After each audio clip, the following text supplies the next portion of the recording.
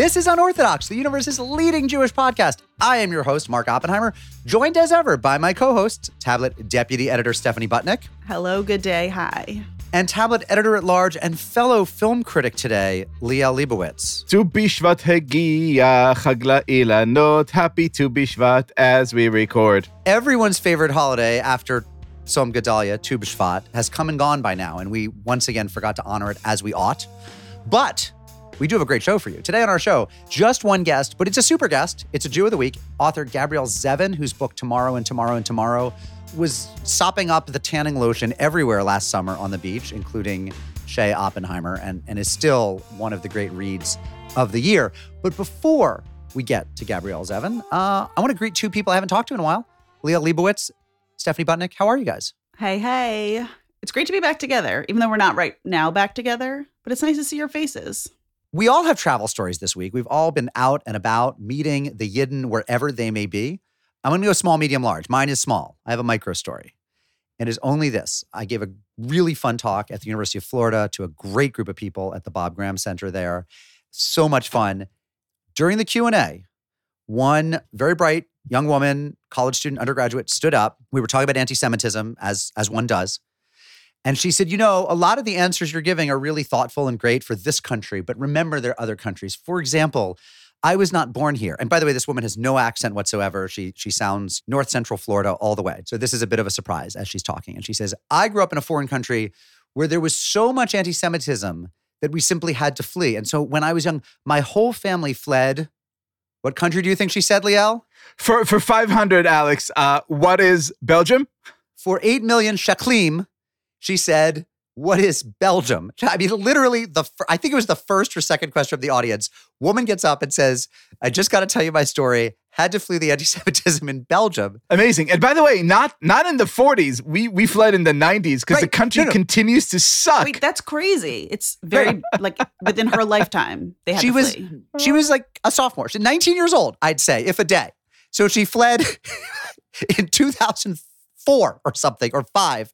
Her family fled Belgium.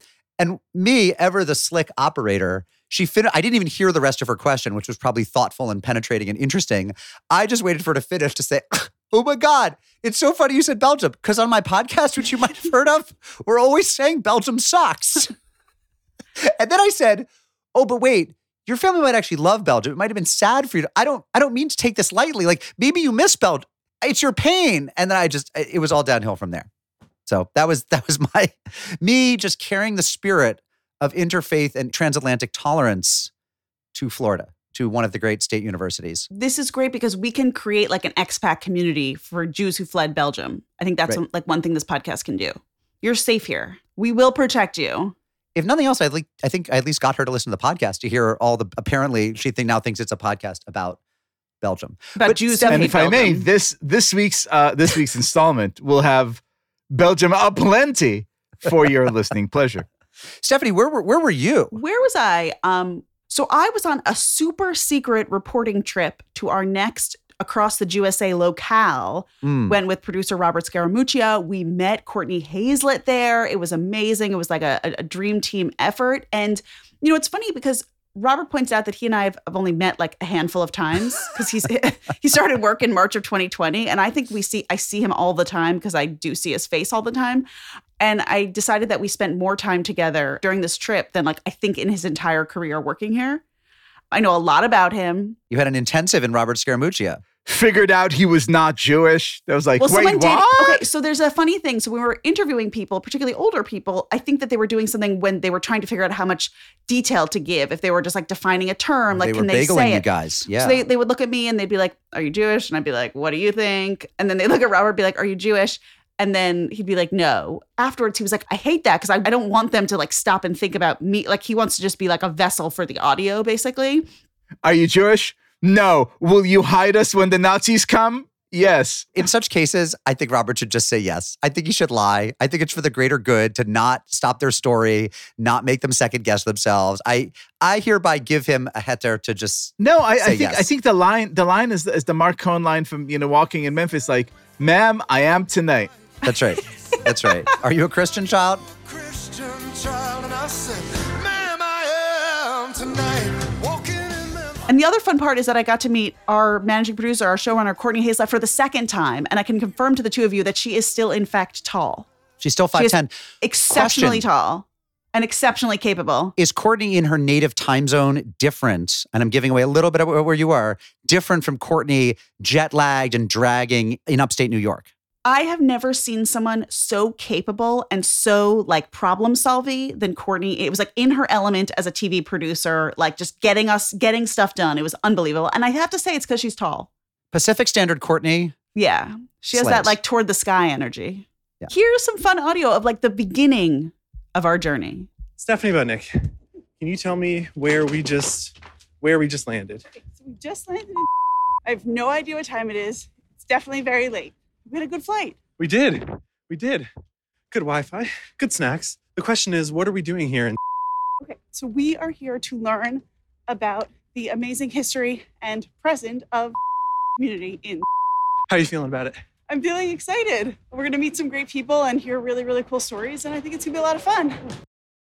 Now, Liel Leibovitz, I went to Florida. Stephanie went to a top secret, super secret location with Courtney and Robert.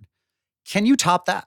I believe I can, sir. I fulfilled a lifelong dream and visited snowy, gorgeous Yerevan, Armenia. Now, you will hear a lot about this trip because I schlepped recording equipment in part to record an amazing piece that we hope to run very soon about Birthright Armenia, which is basically the Israeli model, but learning from all the Israeli mistakes. It was so, first of all, look, it is a gorgeous, gorgeous, gorgeous, gorgeous place with the food's amazing and everyone's super nice. And it's almost kind of like alarming because it's like bizarro Israel. It's like the same kind of food, the same kind of genocide memory, but no one's angry.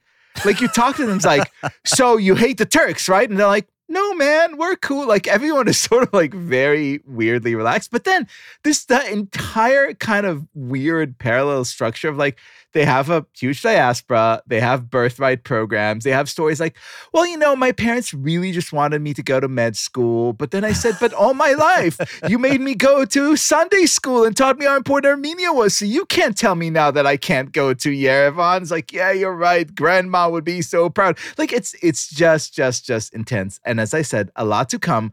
I loved it dearly. By the way, this trip was really a genocide trifecta because I flew New York to Warsaw, Warsaw to Yerevan, Yerevan to Jerusalem. So I had all three major It's Flight of the Living. You know, the flight of the living dead is what it was. It was just fantastic. But then as it is time to leave Israel and go back home, I'm at the airport and this guy walks in. He's probably in his, 80s. And he's sort of very stern looking and he has one of those radiant rabbinic faces with a long beard. And he's like really kind of piercing, pale blue eyes and the big hat. And he's carrying like a big, leather Talmud tractate. And he's sort of, glancing into the mid-distance with this ferocity and intensity. And then he takes off his coat and he's wearing a freaking Philadelphia Eagles Super Bowl jersey. And I just walk up to him and I was like, Rabbi, I'm really sorry if this is an inappropriate joke, but can I just bless you with Borei Pri HaHertz, which is a joke that appeals to probably two people alive, being him and me.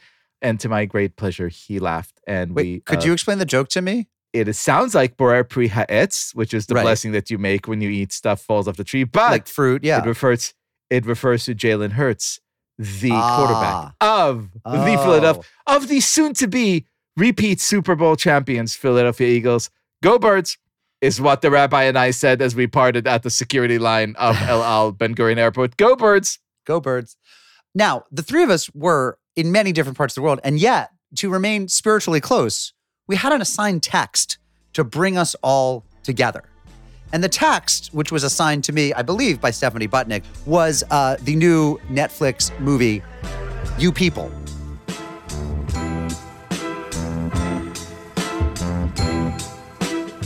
This is the rom-com, I put that in quotation marks, with Jonah Hill, co-written by Jonah Hill, starring Jonah Hill and Lauren London, about a Jewish dude and a black woman who fall in love and their parents don't approve, their families don't approve. And I'm not going to tell you how it ends, but it's a rom-com in America, so you can probably guess how it ends.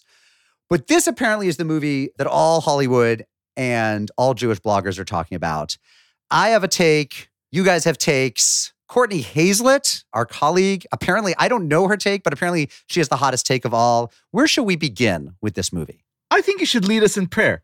Take it away.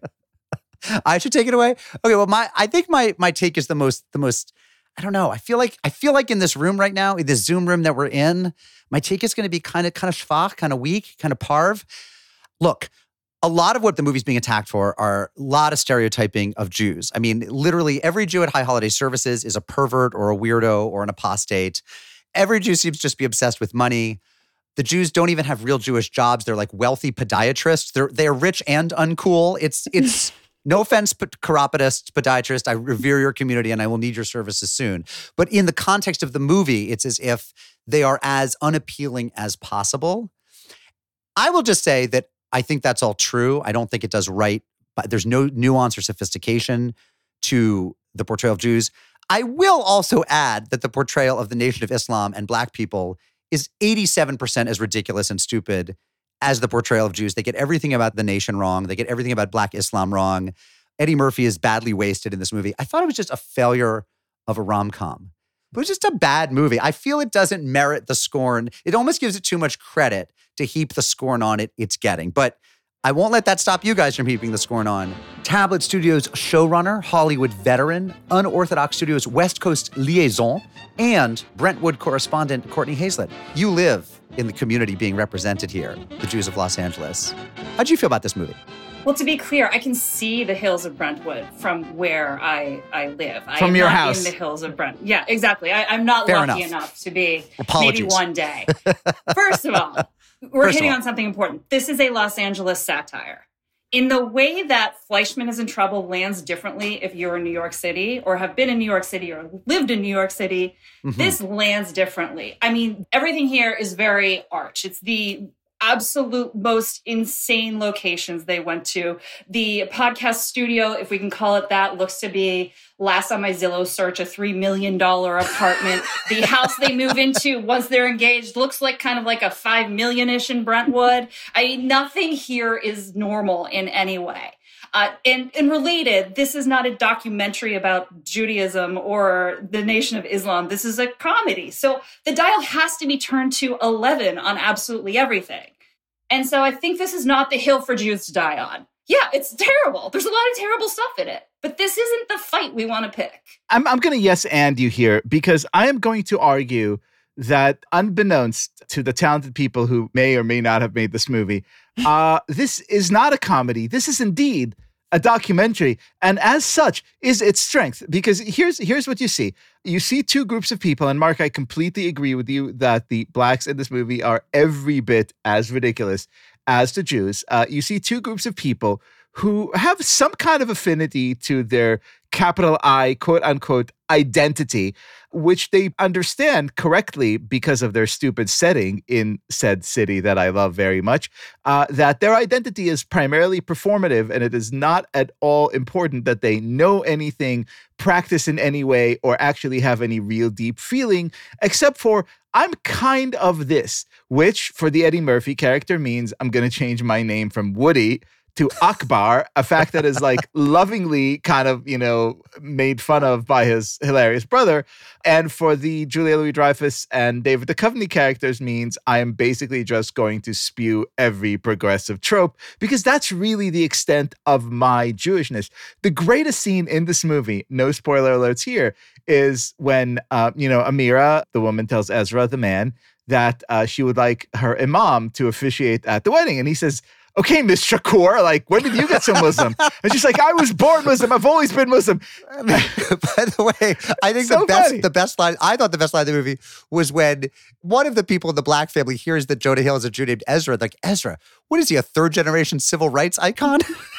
Right. That's right. There's a certain kind of prophetic name that's either a Jewish kid or an old Black civil rights leader. So that's exactly right. But then the conversation gets so good because, Ezra wants to kind of, rib her and she's like, oh, so you're a Muslim now. So was that Muslim bacon you ate yesterday for breakfast? And she's like, yeah, it was Muslim bacon. it was Jewish bacon, which is kind of really sweet because now you understand that here are two kids doing their best to have a natural human love connection in a world where both of their parents actually gave them nothing sustainable, nothing that could actually really nurture them, no real sense of belonging, no real sense of community, no real knowledge, no real practice, nothing. And here they are sort of like bumping their way in the dark, trying to form not just a human connection between, two people, which is freaking hard enough in this world, but also to understand what their traditions really mean.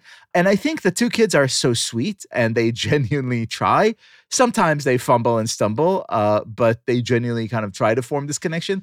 And their parents are so ridiculous in precisely the way that I think so many people who love talking about their identity, but actually know little and do less, would really see as, a reflection of themselves. So I feel like something that we haven't discussed is the fact that David Duchovny is playing like doofy dad who like doesn't know how to talk to a black person. Like you're Stop being hot. I'm like, what happened? He's full into grandpahood. Californication. When Mulder sits down to the piano and starts playing ordinary people. So though love sometimes hurts, well, I still put you first. But I think we should take it slow as just ordinary people. That's the truth.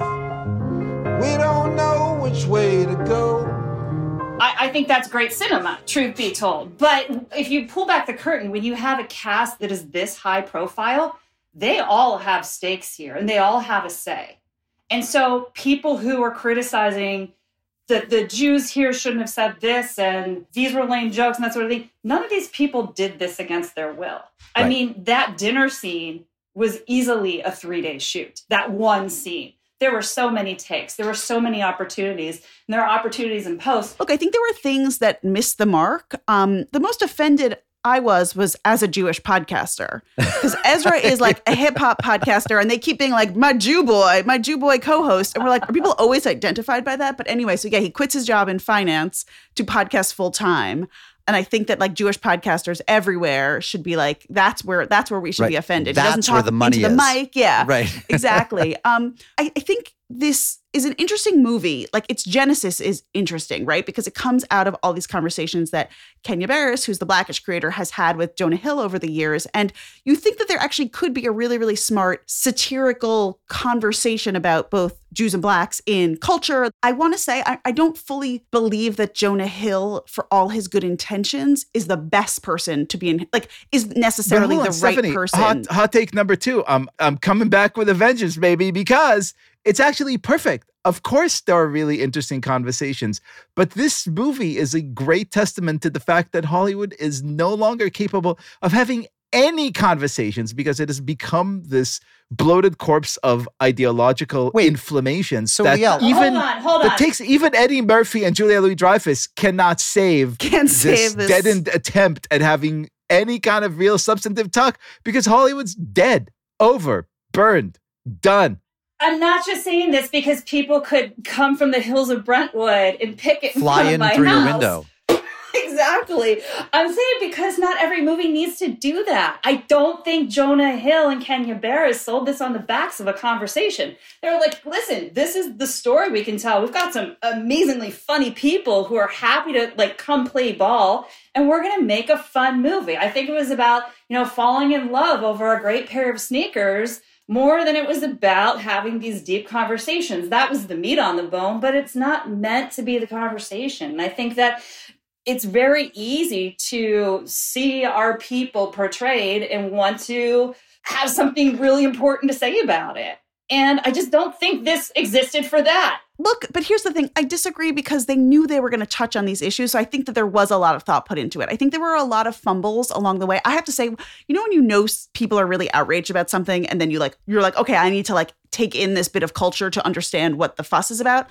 I didn't think it was as horrific as the clips. There were the few clips that circulated online that were the dinner scene with all those horrible, that really bad stuff. The rest of the movie, when you watch it in the context of the whole movie, you're like, okay, it's part of this larger thing that I don't think necessarily nailed it all the time, but it's not as, I was hearing from people who were like, I had to turn it off right away. I was like, it was just kind of like a bad movie. And I think it felt like when you have Julia Louis-Dreyfus being your Jewish mom, you have David Duchovny as a dad, you have all these amazing actors in this thing, and you're like, it kind of sucks, like that this wasn't better. And I know that's like that's not a helpful critique of something. I think it's a great critique. But I think first of all, there were like small things that really got me. Like one of the early scenes is Yom Kippur, and so we see Jonah Hill in sneakers, in a short sleeve button down shirt with his full arm sleeves of tattoos showing, and he has this line where his mom is like, "Where's your yarmulke?" And he's like, "Oh, I must have left it in the car." And I'm like, that doesn't make any sense. No. Because you do not own a yarmulke. You get one at the synagogue. Like you in particular, you didn't bring it in the car.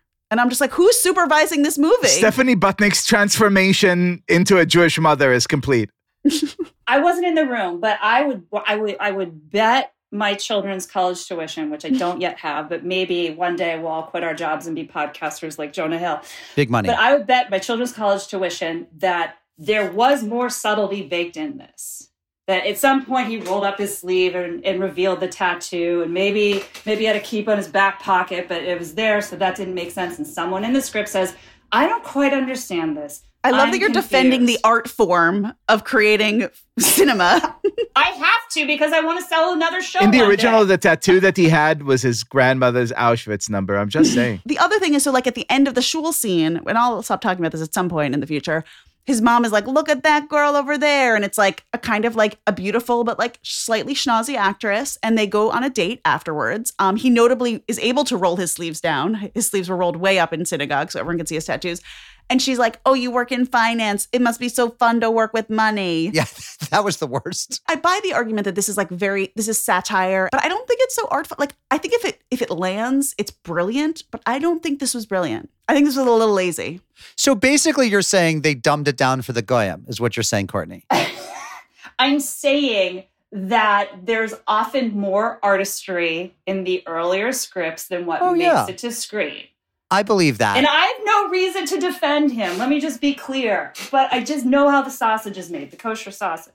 The thing we haven't talked about is like the slave trade line, right? Where there's this whole conversation between the parents. There's like this Louis Farrakhan thing where the Eddie Murphy character loves him, is very close with, has met him. And the line is like, are you familiar with, Louis Farrakhan? And Julia Louis-Dreyfus is like, his positions on Jews. Yeah, like I am. And so then they sort of go into this tense back and forth. And then about when you got here, there's like this equation of the Holocaust. So it's all missteps on the part of everyone. And that's the point, right? These people are just like saying bad things to each other, both well-meaning and not well-meaning. But then there's this one line, and I think this is where people really got upset, which is like the Nia Long character, Eddie Murphy's wife, says like, you guys came here with the money you made off the slave trade. And David Duchovny's like, show me your sources on that. And she makes a joke about like, go get me my purse. I have my slave receipts in the purse. But like, that's a really big thing to say in a movie that is watched by a lot of people. Okay, but here's the thing, Stephanie Taylor-Butnick. Mm-hmm. That is exactly how the conversation would have gone down between those semi-historically literate Black people and the semi-historically literate white Jewish people across the table from them, which is the Black people would have said, in this scenario, this ignorant Farrakhan-inspired thing. And then the Jewish people, because they know no more about history than the Black people, would have had no proper response because people of all races in America are historically ignorant.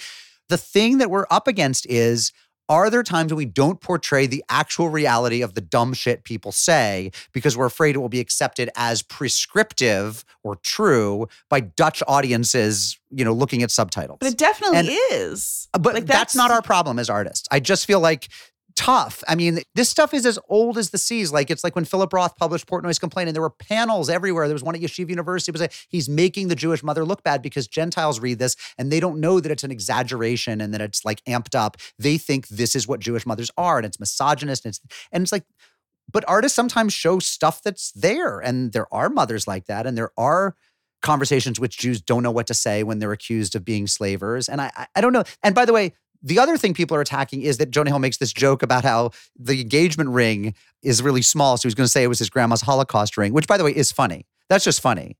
And I don't know. I mean, the problem with the movie, I think, is that it's bad. I'm still not sure if Liel likes it or if he just thinks it's a wonderful example of what of not how to dumb like. we all are. No, okay, wait, I want to go back to this Holocaust ring, because this is why I'm like mad at the movie. Why is the ring so small? He works in finance and buys a ton of streetwear. So that's the real issue. Why is he spends all his money on streetwear? But by the way, it's in a Tiffany box, which anyone knows you would never do. That's just a bad deal. So it's like, I don't buy it. I don't buy it. And I think what's the funny, weird, timing thing is that Jonah Hill just legally petitioned to change his name officially to Jonah Hill. His name is Jonah Feldstein, and Hill, I think, is his middle name or someone's maiden name. And so you're the double whammy of oh, you hate yourself. You hate your Jewish identity. That's what we read into that. And then you see this movie and we're Oh. Can I sing us out on a somewhat reflective note? Why is it that every portrayal of Shul in every work coming out of Hollywood is that Shul is oppressive and horrible and a place where if you're under 50, you go because people over 50 are guilting you. And once there, you're abused and humiliated and can't get out fast enough to go do drugs or have sex or do cool things. Because none of these fucking heathens have ever been. So how would they know? And these movies are often, as in this case, made at least in part by Jews.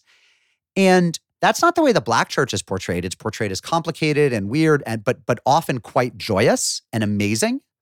And even Catholic Mass is often portrayed as mystical and beautiful with the incense and all that. Sometimes Shul is boring, but sometimes Shul is beautiful. That in some ways upset me more than anything. But that's just what you're saying to me. You're why are you mad that they're showing bad stuff? Or they're repeating a bad line. You can hoist me on my own petard. I guess I'm wondering why every Jewish filmmaker hates synagogue so much. Where's the pro-synagogue filmmaker? But you're right. I'm holding them. I'm saying, why don't you rep for the people beautifully? Well, now that I've defended Netflix so thoroughly, maybe I can pen that cool Shul rom-com. Would you please? Would you please, Courtney Hazlett? The Holocaust ring is really robust and properly packaged. So, okay, Julia Roberts in Malve Malka, the movie. To take us out of this, I just want to shout out Jewish actress Molly Gordon, who is Jonah Hill's sister in this. She's amazing. She's in a bunch of movies lately, and she was the winner of this movie. Molly Gordon for the win. News of the Jews, NOTJ, news of the Jews.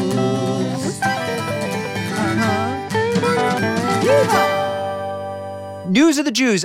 Lots of news this week, including some very sad things in the Jewish world and things that we're going to talk about on future episodes. But really, the thing we couldn't let go by because of our commitment to a certain coverage area, as they say in the news biz, is this item, to which I throw to our foreign correspondent, Liel Ben-Sion Yehoshua Yishai Leibowitz. So I'm not going to deliver the news straight up. Do you remember the Choose Your Own Adventure books?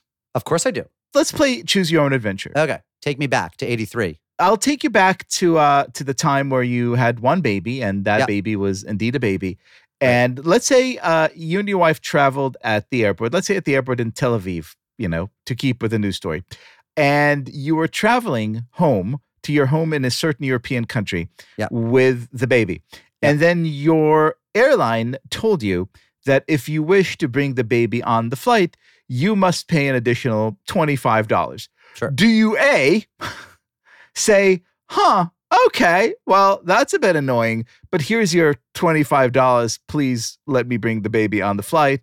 Right. Or do you B, leave the baby on the ground, check in at the gate, and wait for the flight to take off before being arrested by police when they figure out that you literally abandoned your baby in order to not pay $25? Okay, I'm just gonna take this straight. I don't even know what the plot line of this or the joke. I'm just saying, as a normal, authentic, Hamish, sane human being with normal parenting instincts, I'm going to say that I pay the $25, even up to $100. I will say. And he has 5 kids, so that adds up. I will even pay $100 per child to take them on the plane with me rather than leave them behind in the airport. I am thrilled, relieved, but not surprised to hear that this is what you would do. This is not, I repeat, not what the couple in today's breaking news story reported. I should say all over the world did. This couple was told by Ryanair, the airline they were flying, that indeed they would have to pay something like $25. This couple indeed left the baby behind. They indeed went to security, went to the duty-free, had a coffee, and were discovered at the gate about to board the flight home. Now, here's my other question, my dear friends. where is home? Where is the couple that would abandon a baby to not pay $25? Where do such low-life human beings live? They are cheap, money-obsessed, cunning, unfeeling, sneaky. The stereotypes could only apply to people from one country. It's somewhere in the lowlands. Could be the Netherlands, could be Liechtenstein, could be Belgium. Lowlands, low morals. The child rape capital of the world, Belgium, strikes again as the couple in question were indeed two lovely Belgians. So, okay, this is a horrific story. And when I first read it, I'm just going to read this. I'm just going to read this from CNN Travel. This is a quote. They put it in the travel vertical, not even news. Not even news. Abandoning your child in an airport is a travel story. This is a statement from the Israeli Airport Authority. This is what they told CNN. A couple and an infant with Belgian passports arrived for a flight at Terminal 1 without a ticket for the baby. The couple also arrived late for the flight once the check-in for the flight was closed. The couple left the infant seat with the baby and ran toward the security checks at Terminal 1 in an attempt to reach the boarding gate for the flight. They're not Jewish, by the way. I made that joke. So Quinn, they're Belgian. They're not Jewish. I mean, we don't know. You can be both.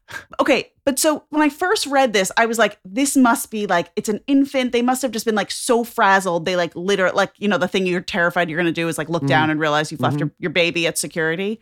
I've done it. But these people seem like monsters. Yeah. Or were they trying to like get their child to make aliyah?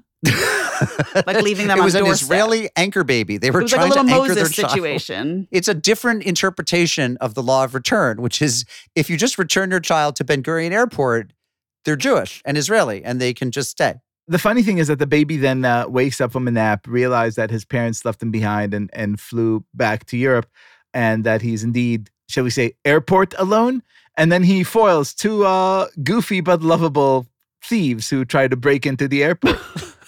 Airport alone, coming soon. They've actually signed him up for the IDF. He's actually in basic training right now at the age of 2. Honestly, but like, isn't that child better off without the parents? But I love that there are Belgian people who are going to Israel for travel. Good for them.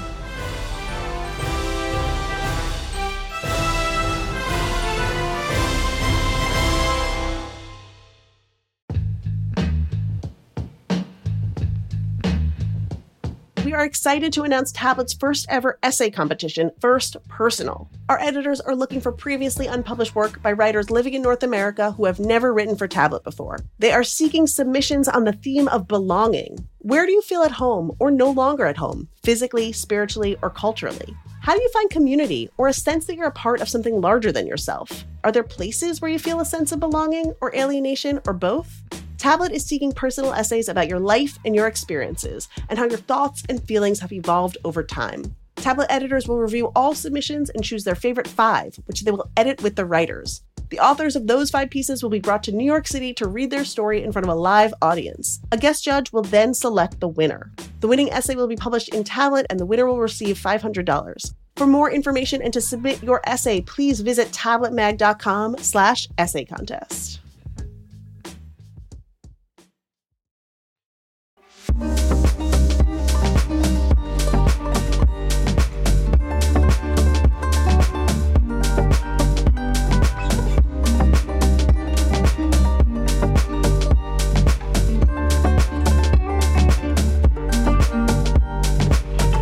Our Jewish guest this week is Gabrielle Zevin. She is a novelist. You might have read her books because everyone read her books. They're The Storied Life of A.J. Fikry or Young Jane Young, which I just this weekend discovered in Hebrew translation on my mother's nightstand. She joined Mark and Stephanie to talk about her latest book, Tomorrow and Tomorrow and Tomorrow.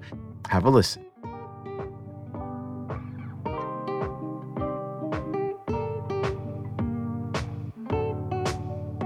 Gabrielle Zevin, thank you for joining us on Unorthodox. Thank you for having me. We've all read your book. By all, I mean tens of thousands or hundreds of thousands of people, but more specifically, me and Stephanie.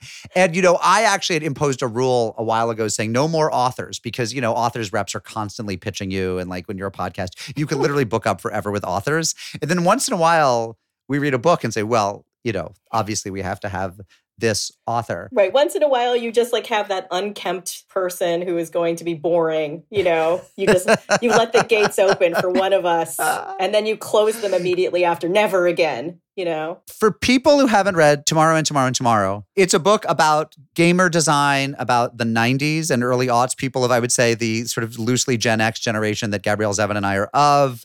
It's a book about friendship. It's a delightful romp, as the cliche goes, but it's so much more than that. And I want to ask you, first of all, and we're going to circle back to so many things. It's also a book with a half Jewish, half Asian character, and you're on a Jewish podcast. Mm-hmm. And I want to ask you, like, do you have a Jewish aunt who's bragging about you to everyone? Like, what sort of response have you gotten from the Jewosphere? Or are we it? Are we the only response you've gotten from the Jews? You've just been fighting off gamer nerds, some of whom are Jews, but this is the first primarily Jewish response you've gotten. No, actually, like right before the book came out, it was like Jewish Representation in Literature Month. There is such a month. And also Asian Representation in Literature Month. And they were the same month. Are they the same month? I think or do we get different months? No, they're the same months. And so I was pretty much like the perfect person for those months. Oh my God, yeah. And I would say it's actually quite equal. Like I'm hearing in the same percentage of Jews and Asians are contacting me all the time, And I feel like I don't have an aunt that's out there. I have an uncle who is out there in a strong way for me, but I don't know that I have an aunt that's doing the work, Where is he? Where is this uncle? The uncle is in Connecticut. Oh, as am I. He might have hit me up at the farmer's market and thrust the book into my hand. He might have done that. I'm also curious. Here's this novel. Like all great books, it's its own thing, right? You're not a woman writer. You're not a Jewish writer. You're a writer who wrote a great book. But I'm curious if the marketing people, like, were they saying because it's a gamer book, were they saying we're going to send you to weird cons? You're going to go to Comic-Con and BookCon and JewCon. And it's going to, like, where did they think the market was aside from just people who love great literature? I mean, I feel like their marketing involved telling people you don't have to game to love this novel. And then repeat endlessly, because I think that the people that Knopf sells to are not necessarily gamers, though I would argue that everybody is in some way a gamer, and that's a different part of this discussion. But, I think they're kind of the core audience for a Knopf novel is somebody who likes literary fiction, and so that's the one that they sold to, And by the way, it worked on my wife and me. Non-gamers loved the book. Why don't we go down that rabbit hole for a moment? In what sense is everyone a gamer? Well, I have a long, probably annoying answer about this, but I think everybody plays in some way. I think the natural state of humans is to play, and that's actually quite healthy, but I also think in a very real way, everybody plays something. So maybe some people are playing Wordle, maybe you're doing a crossword puzzle, maybe you are playing a video game, or maybe you're just playing chess. Everybody plays. And beyond that, sometimes when I'll have a lady, and it could be a lady or could be a gentleman, come up to me and say that I have no connection to gaming at all. And I'll say, well, do you use Facebook? Do you use Instagram? Because these are actually gamified social media systems. And, they have currencies and that are hearts and likes, and so there are rewards to it. And maybe it's a very dull game that seems to have no ending, but it's a game that you are definitely playing that is constructed like a video game is.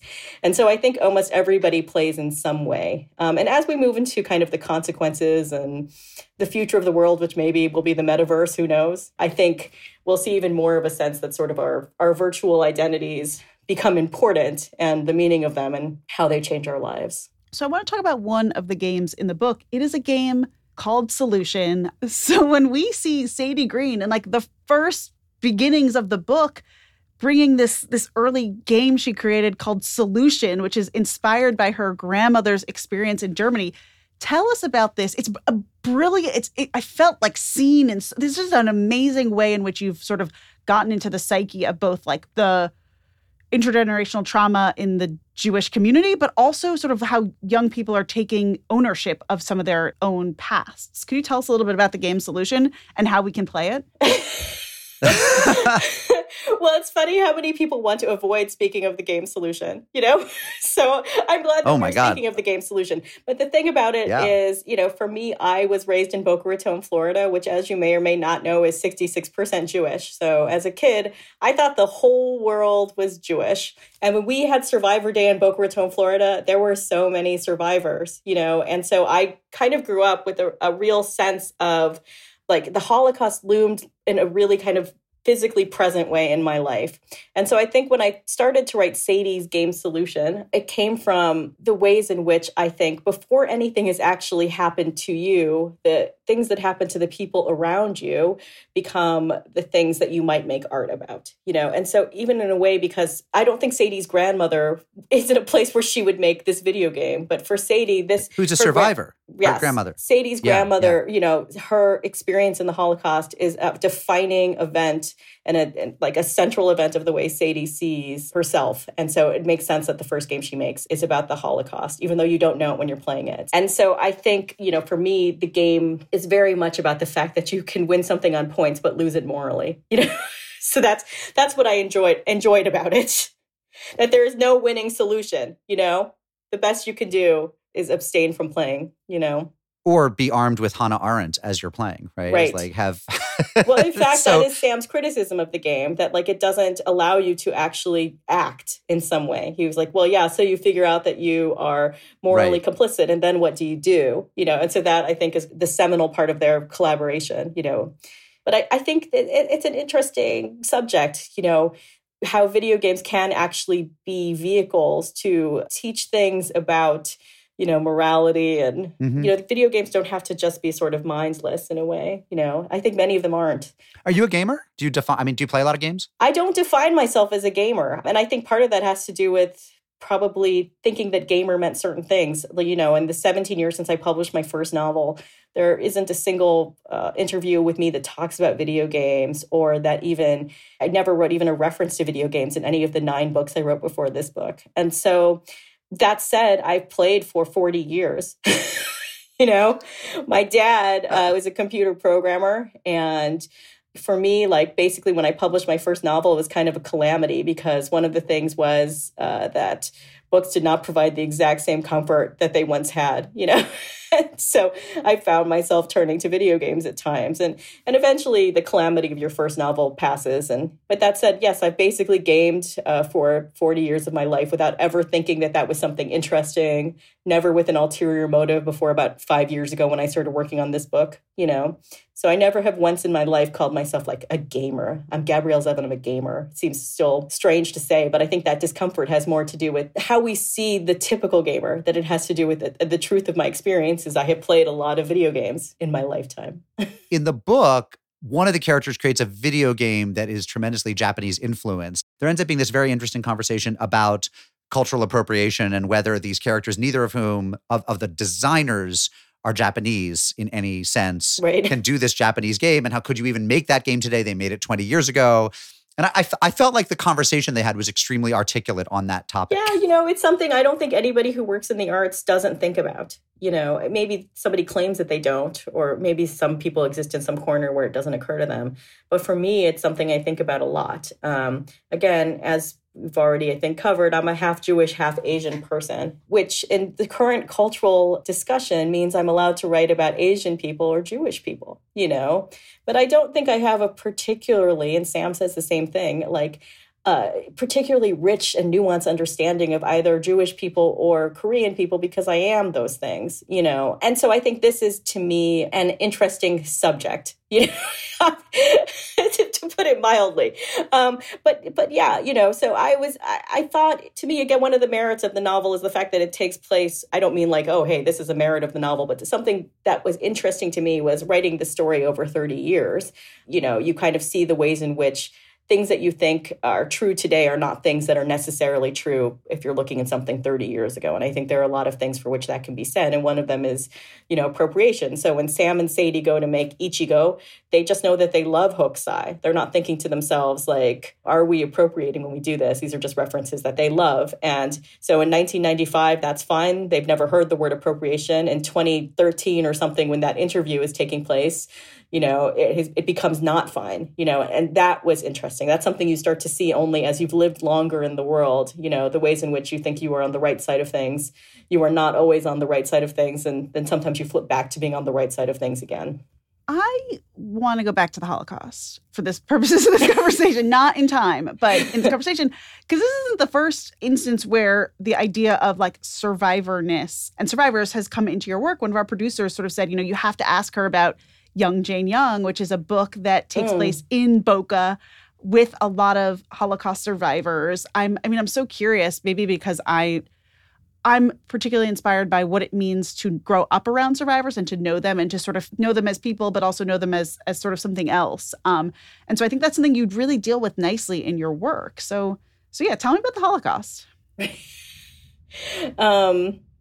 From my point of view, I don't come from survivors. I come from people that did not make it.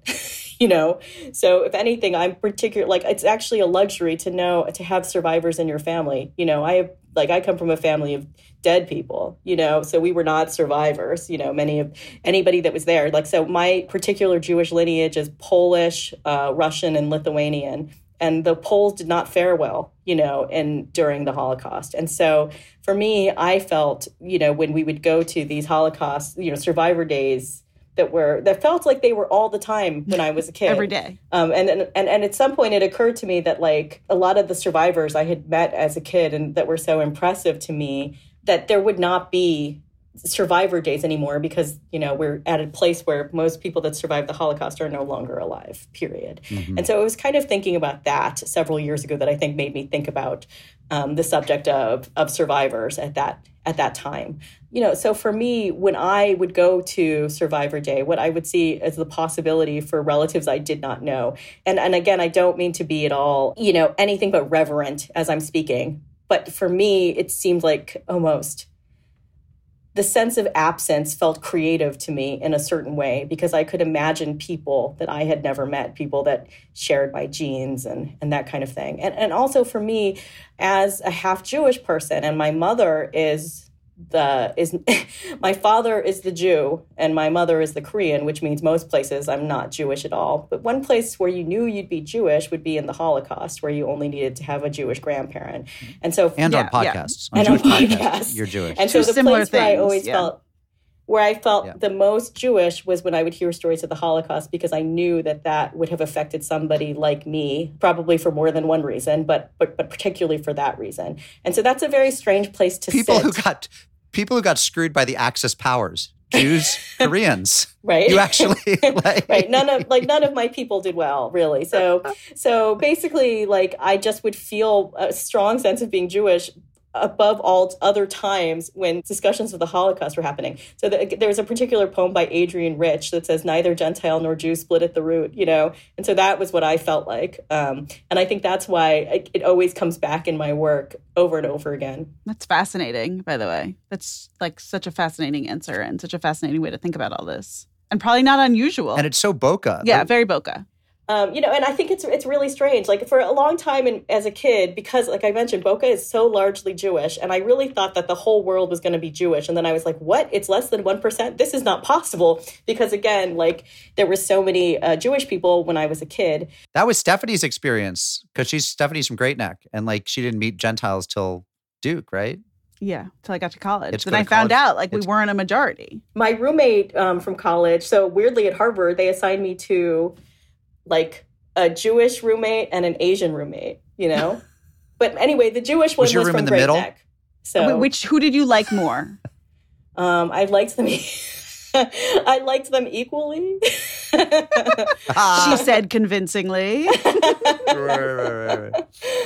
I actually felt like I related deeply to both of them, but I kind of always felt, that sort of code switching thing, I guess, where I felt more Jewish among Tali Zinger, and more Asian among Kristen Choi, So I feel like I know both of them. Yeah. What year were you at Harvard? I was 2000. 2000. Okay, so I was 96, not at Harvard. But Kurt Anderson wrote a great essay once, arguing for 1996 being the best year ever. It was a good year. Yeah. Basically, it's about the period where we had cell phones but not smartphones. Is one of his examples, because, a cell phone was useful. You could call people and, say I'm running 10 minutes late, but you had no desire to stare at it, right? There was nothing fun on it. And you weren't actually tied to it in any way. You still just came home and if the phone was ringing, you picked it up. You know what I mean? Exactly. And so your book, I feel the warmth of nostalgia in the sections that are on, I guess, are those guys late 90s? Yeah, it's like mid-90s, yeah. And you also gave an interview to the Times back in June, I think, where I'm tying this all together. You see the masterful interview technique, where you talked about how you really are not such an internet person. You actually enjoy paper mail. You actually are not on the web all the time. And I'm curious if you feel like, I mean, I'm so evangelical about this stuff that like it's all ruined everything, that, you know, we really should go back to the 90s in so many ways. Certainly your book has passages that can't help read that way because it's like the creative space they have to work on a game without checking social media all the time was better back then. Do you feel like your life in some ways would have been better back then? Or do you feel like novel writing might have been better, or literary culture? I mean, how do you see the march of time? Are you a declensionist? Has things gone downhill? No, I don't think things have gone downhill. I think there are ways in which I feel a gratitude that I was born the year I was born. And that's only something I can say with the perspective of time. So, for instance, I think, you know, as somebody who isn't naturally extroverted, I would have been, and Sam and Sadie discuss this later in the book, that it would have been overwhelming to be confronted with so many people who were very bright and talented, doing the exact same things you were doing, which is kind of like what the internet allows you to know if you are a young artist. And I think about how just being very alone was really useful for me creatively. And it still is something useful to me. You know, I think the thing about the internet is that we are all babies in terms of how we are responding to it. And there are ways in which the internet itself is a baby, but we've kind of allowed it to be this like unruly toddler that like controls everything about us.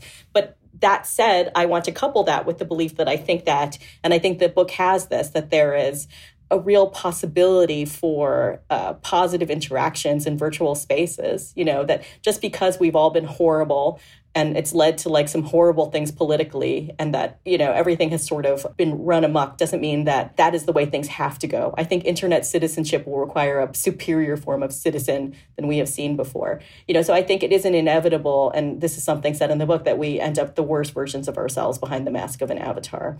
I think that we will all need to get quite a bit smarter very quickly about all of this, you know, if the world isn't just ruined by it all, you know. I will just say that was one of the most interesting things in that article, that it just blew my mind, really spun me for a loop when you said, of course, you know, we're just internet babies. And I tend to think of like the internet as almost having come and gone, like it's jumped the shark and we've seen the best and the worst behind us and it'll get less significant and interesting. And you said the exact opposite thing, which is like, we have no idea where this is going to be in 50 years, which I thought was just really provocative and interesting. What would be bad is if like all of our best minds just absented ourselves from it. You know, I'm not counting myself among those people, but if everybody who was really smart was like, you know, we're not going to just be on the internet. And, I don't think that's a useful stance.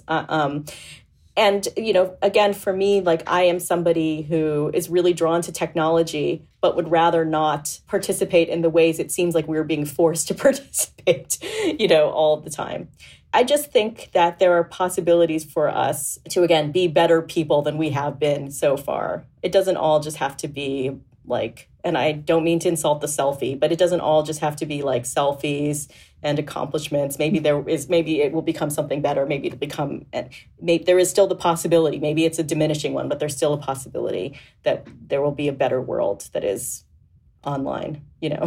You know, I keep thinking about this idea of solution, right? This thing is like, if you don't ask questions, you win the game, but you lose morally, right? And if you ask questions, your score gets lower. And I think that that's a lot, sort of what you're saying about the internet and sort of what's happening in culture right now, right? Where it's like, your score goes down the more questions you ask in so many venues, it feels like. And so I wonder if taking the internet for granted and being like, well, this is what happens. I give my data, I give my this, and I could buy this thing with one click, and then I scan my eyeballs, and it's so easy. Like maybe the lesson of solution is that like we should be asking more questions about all of these things in our lives. Right. That if we slow down and we're thoughtful, you know, I think, again, I feel overwhelmed sometimes by the amount of information. I remember as a kid, my dad was a newspaper reader, and every day he would sit down and read the whole newspaper, like cover to cover, which seemed like a lot to me.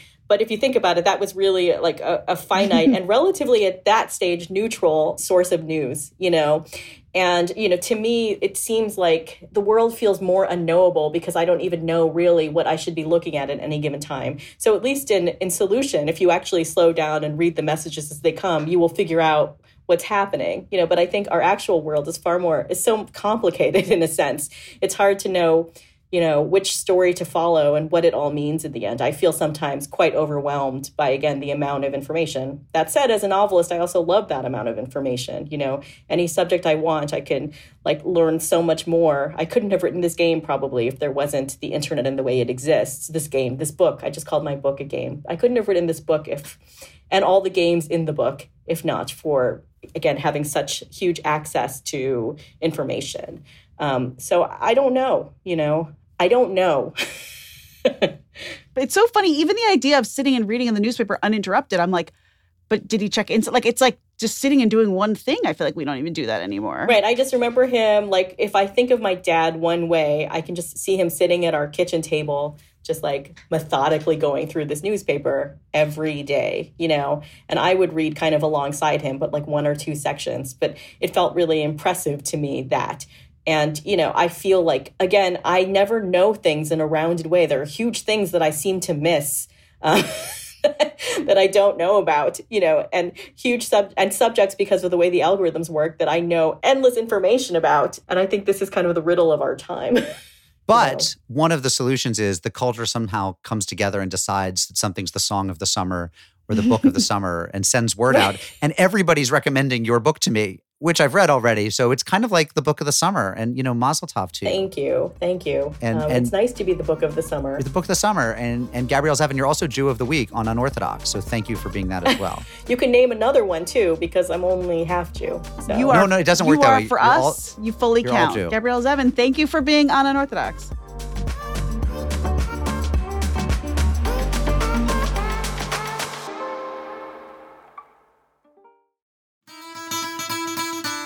Mailbox, got a letter in the mailbox, got a letter in the mailbox, mailbox.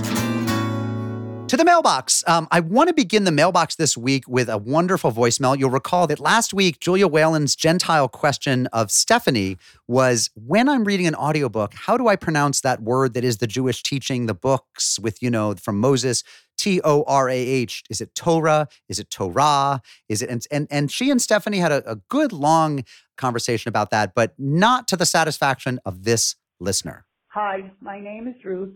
I'm from New York, and I'm a regular listener to your podcast. I really, really enjoy it. I just, as a listener, and I was just listening to your most recent show, and you talked about the pronunciation of the word Torah, and I was kind of taken aback by it because you were laughing, and it seems the word is Torah. You learn Torah. As an Orthodox Jew, we learn Torah. Some will learn Torah, not Torah. Torah or Torah, or if you're from Israel, it would then be called Torah. To me, there's no question. You know, Torah, Torah, not Torah, not that one. I hope you're having a really great day and really enjoy your show. Wow. Okay. So she breaks it down for us. And Ruth, all we have to say is, Baruch Hashem, you know your Torah. Now, next letter is for Liel. And I think, Liel, you should read it because you were the one who said there's nothing good on TV to watch. So first of all, I am so gratified, as I said on last week's episode, with all the incredible suggestions. I am making my way through Abbott Elementary and absolutely loving it. But this week marks the rise of another super suggestion that I keep hearing again and again and again, and now have no choice but to become addicted to. Have a listen. Maybe it's true, writes one great listener, that almost all the characters on most current TV shows are selfish assholes, but there's at least one current show on which none of the main characters, and maybe even none of the minor characters, is a selfish asshole. The new All Creatures, Great and Small, based very loosely on the books by James Herriot. The setting is a veterinary practice in the Yorkshire Dales in the late 1930s. Mark, if you haven't watched it, this seems like more of your jam than mine. Of course, there's drama. There has to be. Of course, there's drama. The characters make mistakes and misunderstand each other. And some of the local farmers are cantankerous and arrogantly ignorant. but almost no one has genuinely bad motives, and most of the action is driven by genuinely good motives. This is the only TV show that I am watching at present. Joe Manson, Stillwater, Oklahoma. Joe, my friend, you had me at Yorkshire Dales in the late 1930s. I'm with you. I'm doing it. I'm in. The next letter, I'm not going to read it, but I just want to preface it by saying this is about Robert's newsletter. Robert Scaramucci has been writing this incredible and revitalized newsletter. If you want back issues of the one he's talking about, which has my ode to corduroy, you should email him at rscaramucci@tabletmag.com. But we had a letter come in praising maybe my essay, but really this newsletter that Robert has put together. Stephanie, would you do the honors? Yes, here it is. Love the corduroy. I don't have any selfies, but when I was growing up in the 70s, I was not allowed to wear blue jeans. Not appropriate for a young girl. Jeans were somehow bad news, but cords, yes, they were acceptable. They didn't have that bad influence vibe attached to them. Oh, how I wished for jeans. Mark needs a cravat and a pipe with his fabulous suit. That's amazing. People can subscribe to Robert's newsletter, our official newsletter, by going to tabletm.ag/unorthodox newsletter.